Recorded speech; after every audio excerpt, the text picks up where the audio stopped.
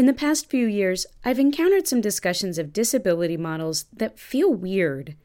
It usually takes some form kind of like this. Person 1. In the medical model, a disability is defined by the impairments and limitations a disabled person has. In the social model, society disables people, not their impairments. Sounds good to me so far, but then...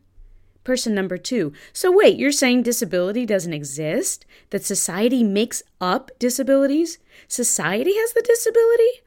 What about the pain my disability causes me? What about that person over there who uses a wheelchair? You're saying they don't have a disability? And then ensues some form of rejection of the social model. Here's my take. The social model isn't saying that society makes you have a disability you didn't have before.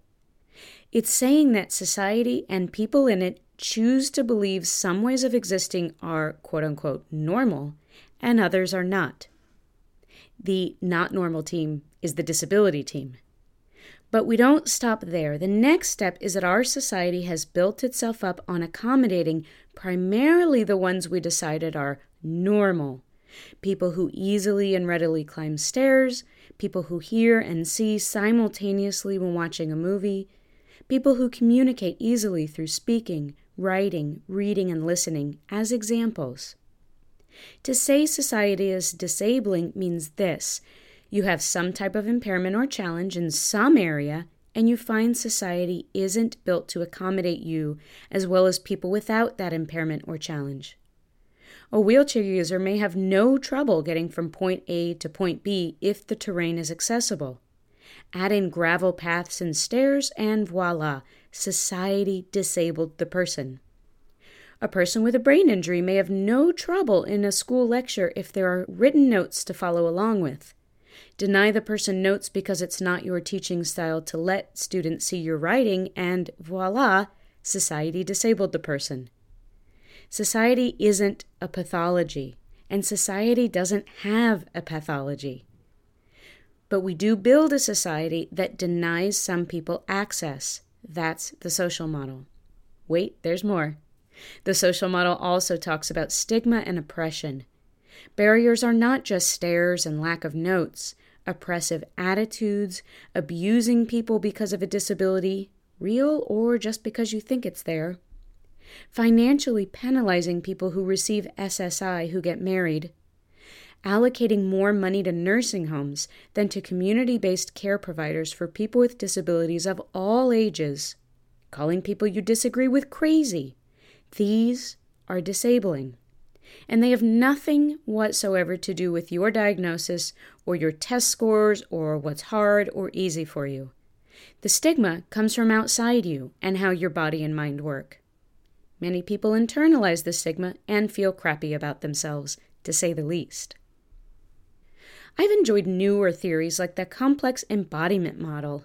It's a mouthful, but it's a balancing point where you can say, society disables me and I struggle with or notice my impairment at the same time.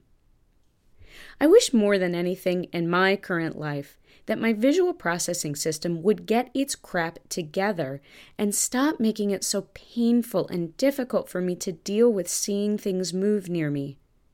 At the same time, I do feel confident that closing my eyes while I talk to someone, looking away, or asking people to hold their gestures away from their face while we talk are okay to do.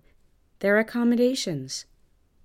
I feel no shame when I've told people to be careful with using strobes and blinking lights in their videos, because strobes and blinking lights often make me have to look away and miss your movie.